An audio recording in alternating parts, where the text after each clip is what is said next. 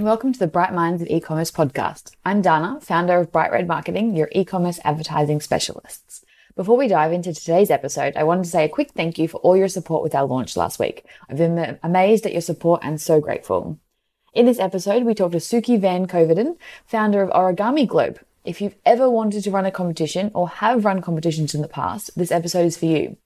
We dive deep into competition strategy and how to make competitions work for you so they actually bring a profit at the end of the day. No vanity metrics here. So let's get into it. Welcome to episode 4. Hi, and welcome to the Bright Minds of E-commerce podcast. Today we are here with Suki Van Koveden. She is a marketing nerd and lover of all things competition and giveaway. She started Origami Globe in 2015 to help marketers and business owners run compelling competitions to get results beyond vanity metrics. Welcome, Suki. Thank you very much for having me. I'm so glad to have you. Before we get started, can you please explain to everyone why you're in a ball gown? I can't indeed. So I said to Dana before recording, is there going to be video and do I need to do anything specific? And she was like, no, but I want you to wear a ball gown. So I wore a ball gown because that's just my sense of humor. Awesome. So we are very appreciative of your dedication and you look beautiful in your ball gown. Thank you so much. It's a shame that you guys won't get to see it because there isn't video, but have to get some photos or something. Awesome. So can you tell us a little bit about Origami Globe and how you became the competition expert? Yes. So Origami Globe is heading into its 5th year as we speak. And basically when I used to work in corporate, I used to run competitions, nationwide and international competitions for really big names like AAMI, Disney and Doritos and Pepsi. And they just didn't need the results. They already had the sales, they already had, at the time, followers was the big thing. And they just, I just saw so much potential for small businesses and medium businesses and marketing managers and business owners to benefit from my knowledge that I gained from working with these guys. So yeah, 5 years ago, I packed up my desk and started Origami Globe.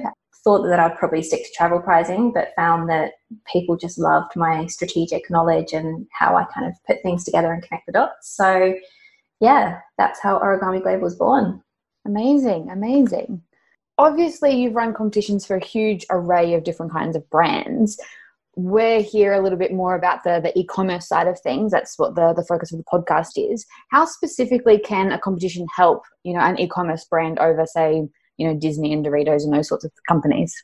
Yeah, so I'd say that competitions can work for any business, but they work especially well for e-commerce businesses because the nature of competitions people have come to expect as an entrant are usually online. Gone are the days that you'd write to an address with a self-addressed envelope and fill in your entry and that kind of thing. So everything is online these days. E-commerce stores are online. The best kind of prize you can give away is your own product or service. So if you're online, running an online competition, giving away your own product or service, it's super easy for them to just go to your site to enter, browse through your products. And generally we find that the way that we set competitions up, that sales are generated during the competition as well as after the competition.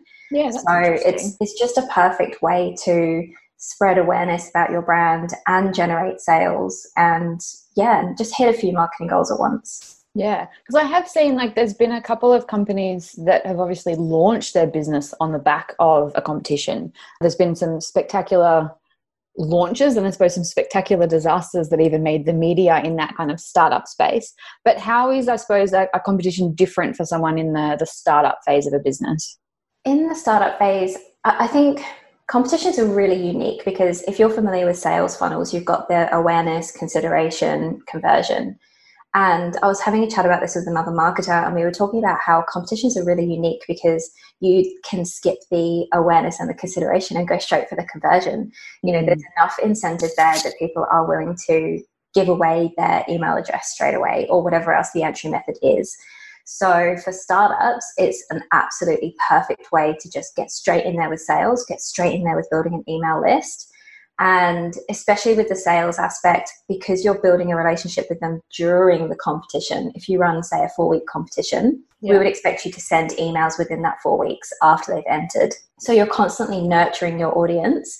You're nurturing them on social media through the posts. If you're asking, for example, for people to submit photos, you may be reposting those photos throughout the competitions. You're creating engagement and a relationship with your audience right from the get-go, and you're kind of setting expectations as to what kind of relationship they can expect from you as your customer.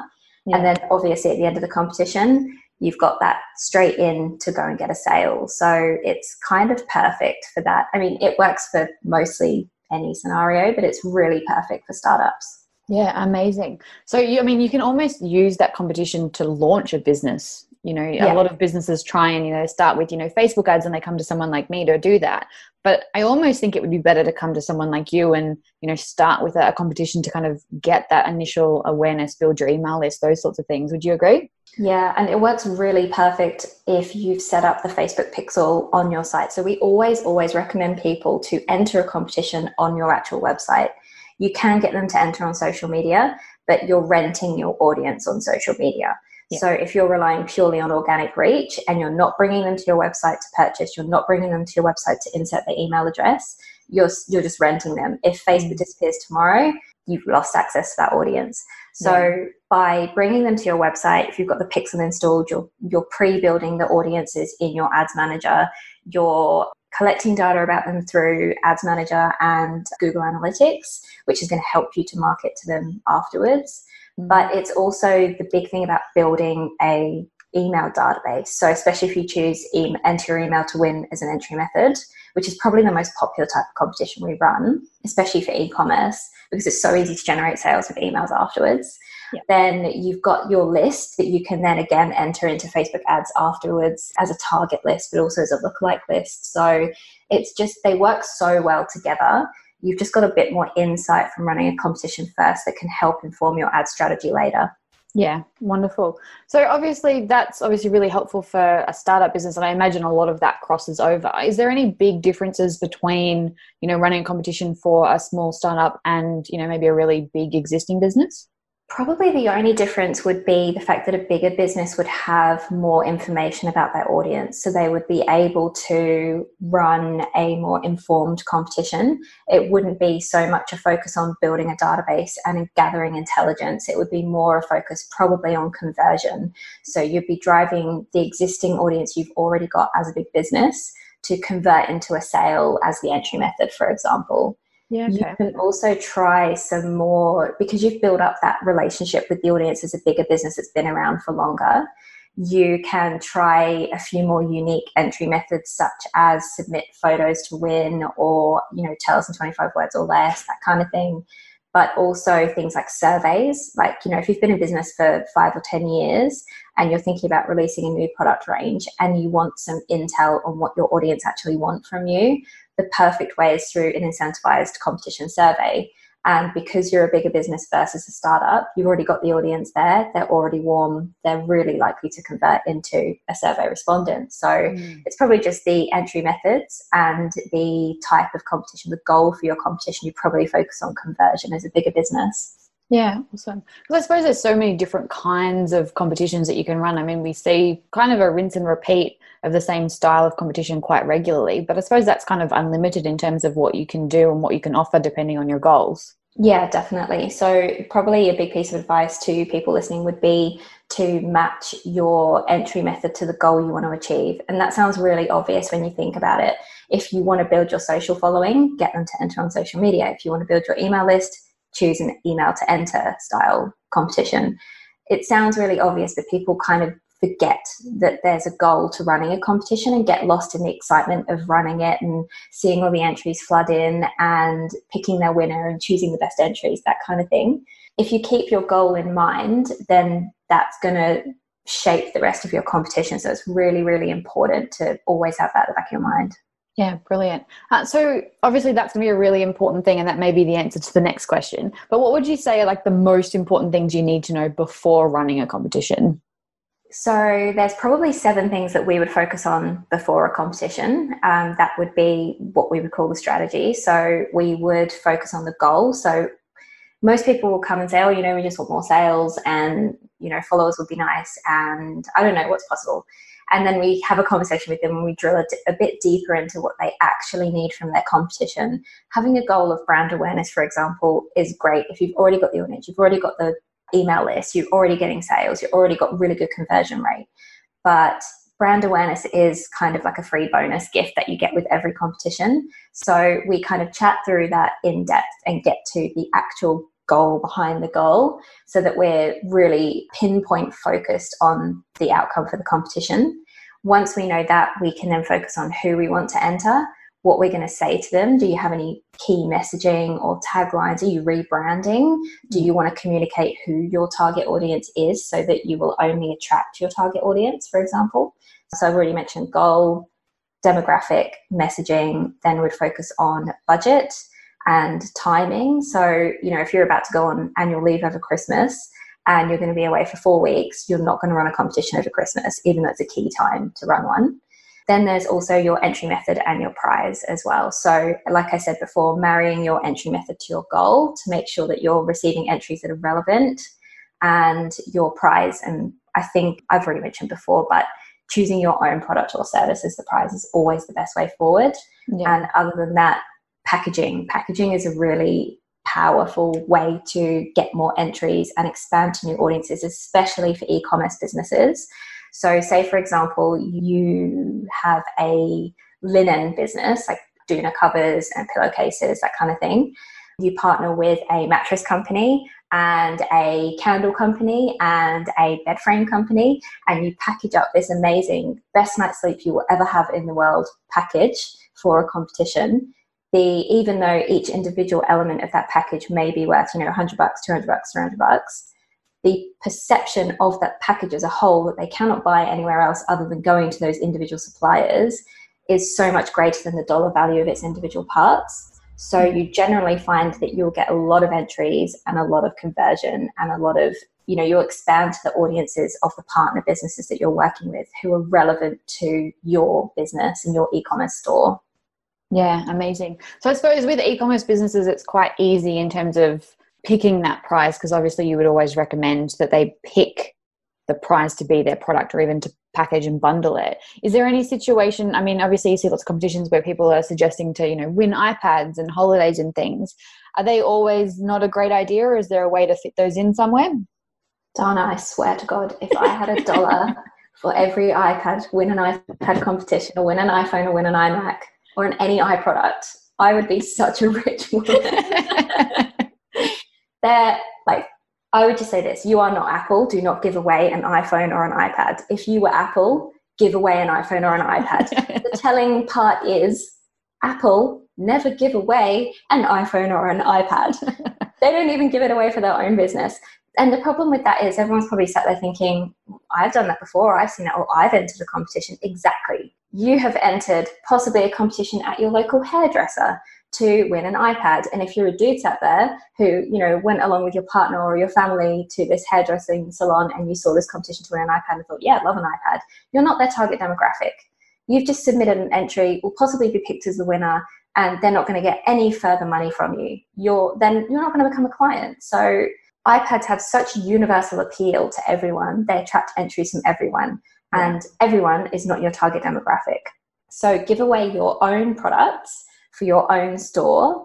They will most likely browse the products on your site to see what they're in for a chance to win and fall in love with your products and probably make a purchase during or after the competition. So why would you promote someone else's product? That it's something that completely baffles me. And again, it sounds really obvious talking about it, but it's something other people just don't take into consideration. They think iPads, wide appeal, going to get heaps of entries. Yeah, I suppose if your product's a little bit lower end, or you maybe don't think it's as exciting or doesn't have as much dollar value, it can be a little bit tempting to go, oh, well, I'll give away an iPad, that's more exciting. But I suppose that's where your packaging idea comes really into play, where you can say, well, package your product with, some other companies, and that really can kind of amp up the value. Yeah, totally. And I'd also challenge people and say, do people pay for your product already? Yes. So why wouldn't they want to win it for free? It doesn't matter if it's worth $2 or $200,000. If people are buying it, they want to win it for free. They want to be on your mailing list to find out more about it. People like free things. Exactly. And one of the most successful competitions I've seen run by a small business was to give away a $30 nightlight, because it was aimed at parents who have young children who get up multiple times in the night to go to the toilet.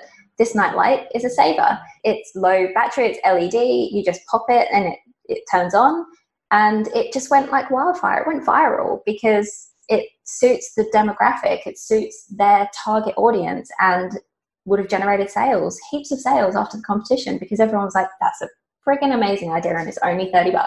Yeah. And I suppose the people that are entering that, I mean, it's only a $30 product. So if you're not really interested, you're not going to enter. So the people that would be entering that would be super interested. So then even if you did like an offer or something at the end of it, or retargeted them with some Facebook ads down the track, you're much more likely to get a sale from that. Exactly. And speaking about the Facebook ads piece as well, you're also building a more relevant audience. If you give away an iPad, you're going to build an audience of everyone interested in iPad. You're not going to build someone who's interested in nightlights or parenthood.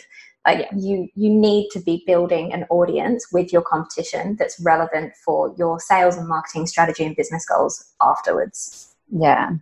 No, that's really interesting. Do you have any other examples of, really interesting competitions that have been run that you thought were really successful? Or not successful, but you can learn lessons from them? You've seen lots of not successful ones, I know. Yes. One comes to mind immediately, which is the problem they had is they just weren't getting entries. And when you don't get entries, and people listening may have experienced this before if they've attempted to run competitions, you don't get entries for four main reasons. You're not targeting the right people. You're not targeting enough people. Your page is not optimized to convert, or it's just plain confusing and the entry method just doesn't fit what you're offering to win. So if you can address those four things, then you can fix your competition. So I suppose for me, there's no such thing as a failed competition. There's just heaps of learnings, and these learnings can apply throughout your business after the competition and outside of the competition as well. If you're getting 100 visitors an hour to your e-commerce store or to the specific competition page, and you're only getting one entry, you need to work on the conversion of that page. And you can apply those learnings across your entire site, not just the competition. So if you're getting 1,000 visitors to a specific product, you've had no sales yet, and it's the most visited page on your site, something is wrong. Something is not converting into money there. So you need to address that straight away. And competitions are great for highlighting that. Yeah. So that's like the negative side of things. But the positive, probably one of my favorite recent examples would be a brand that we helped to launch via a Kickstarter. So they wanted to build an audience before they actually went into production of their product and launched their e-commerce store. So they came to us and we developed a competition that would build an audience ahead of their Kickstarter launch.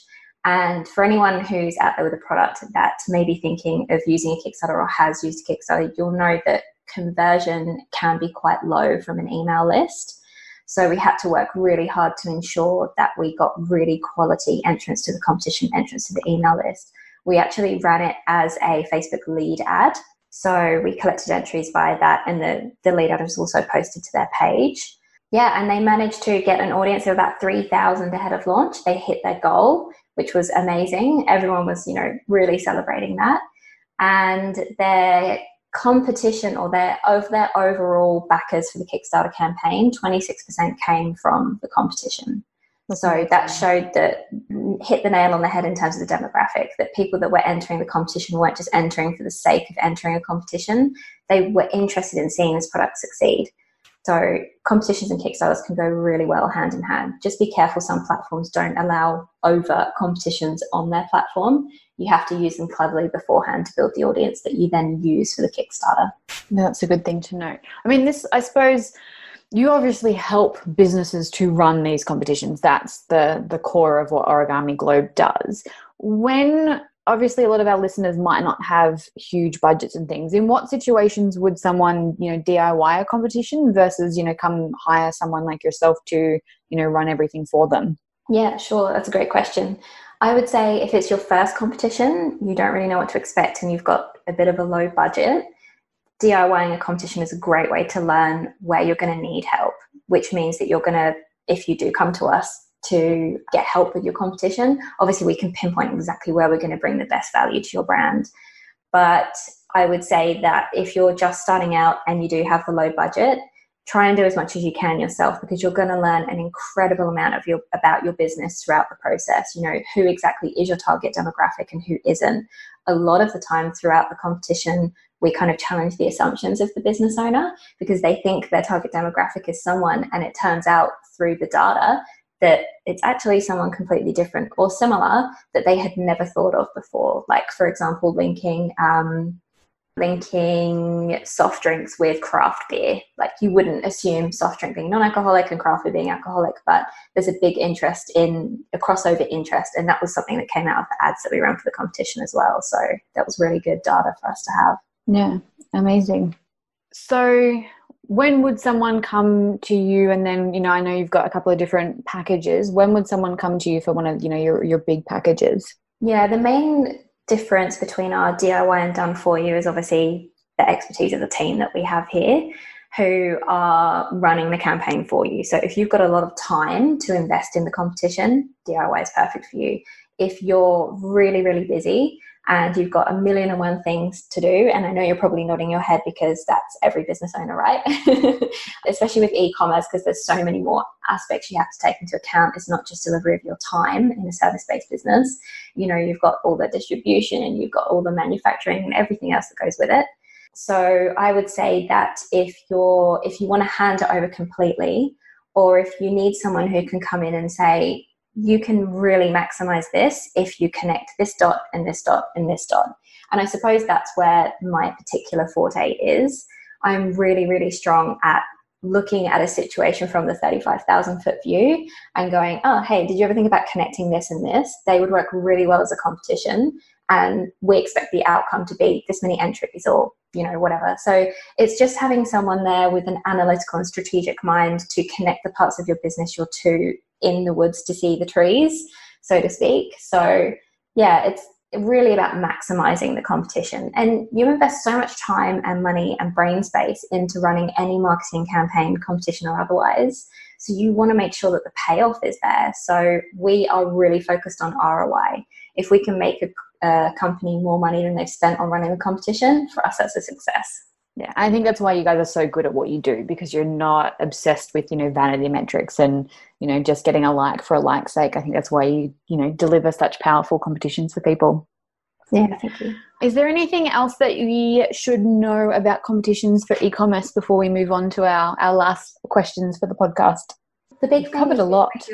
Give away your own product or service. Get people away from social media. That is such a temptation to keep them on social media, because there's the social proof and the engagement. And I mean, it just feels good to see your page get lots of likes and comments. But at the end of the day, it's so much harder to convert them into a paying customer. So get them to your website. They're going to get your brand awareness through seeing your logo and your colors and your shop layout. They're going to become familiar with your basket, you know, add to basket process and checkout process. So they're just more likely to convert next time. So yeah, bring them to your site and get help if you need it. I mean, there's a lot of free resources on our website and on the blog. And there's also really affordable, the DIY products that we were talking about earlier. So don't be afraid to ask for help. And we also have a free consult if you do want to book in and just have a chat through and just say, I'm completely lost when it comes to this thing. Can you just give me a pointer?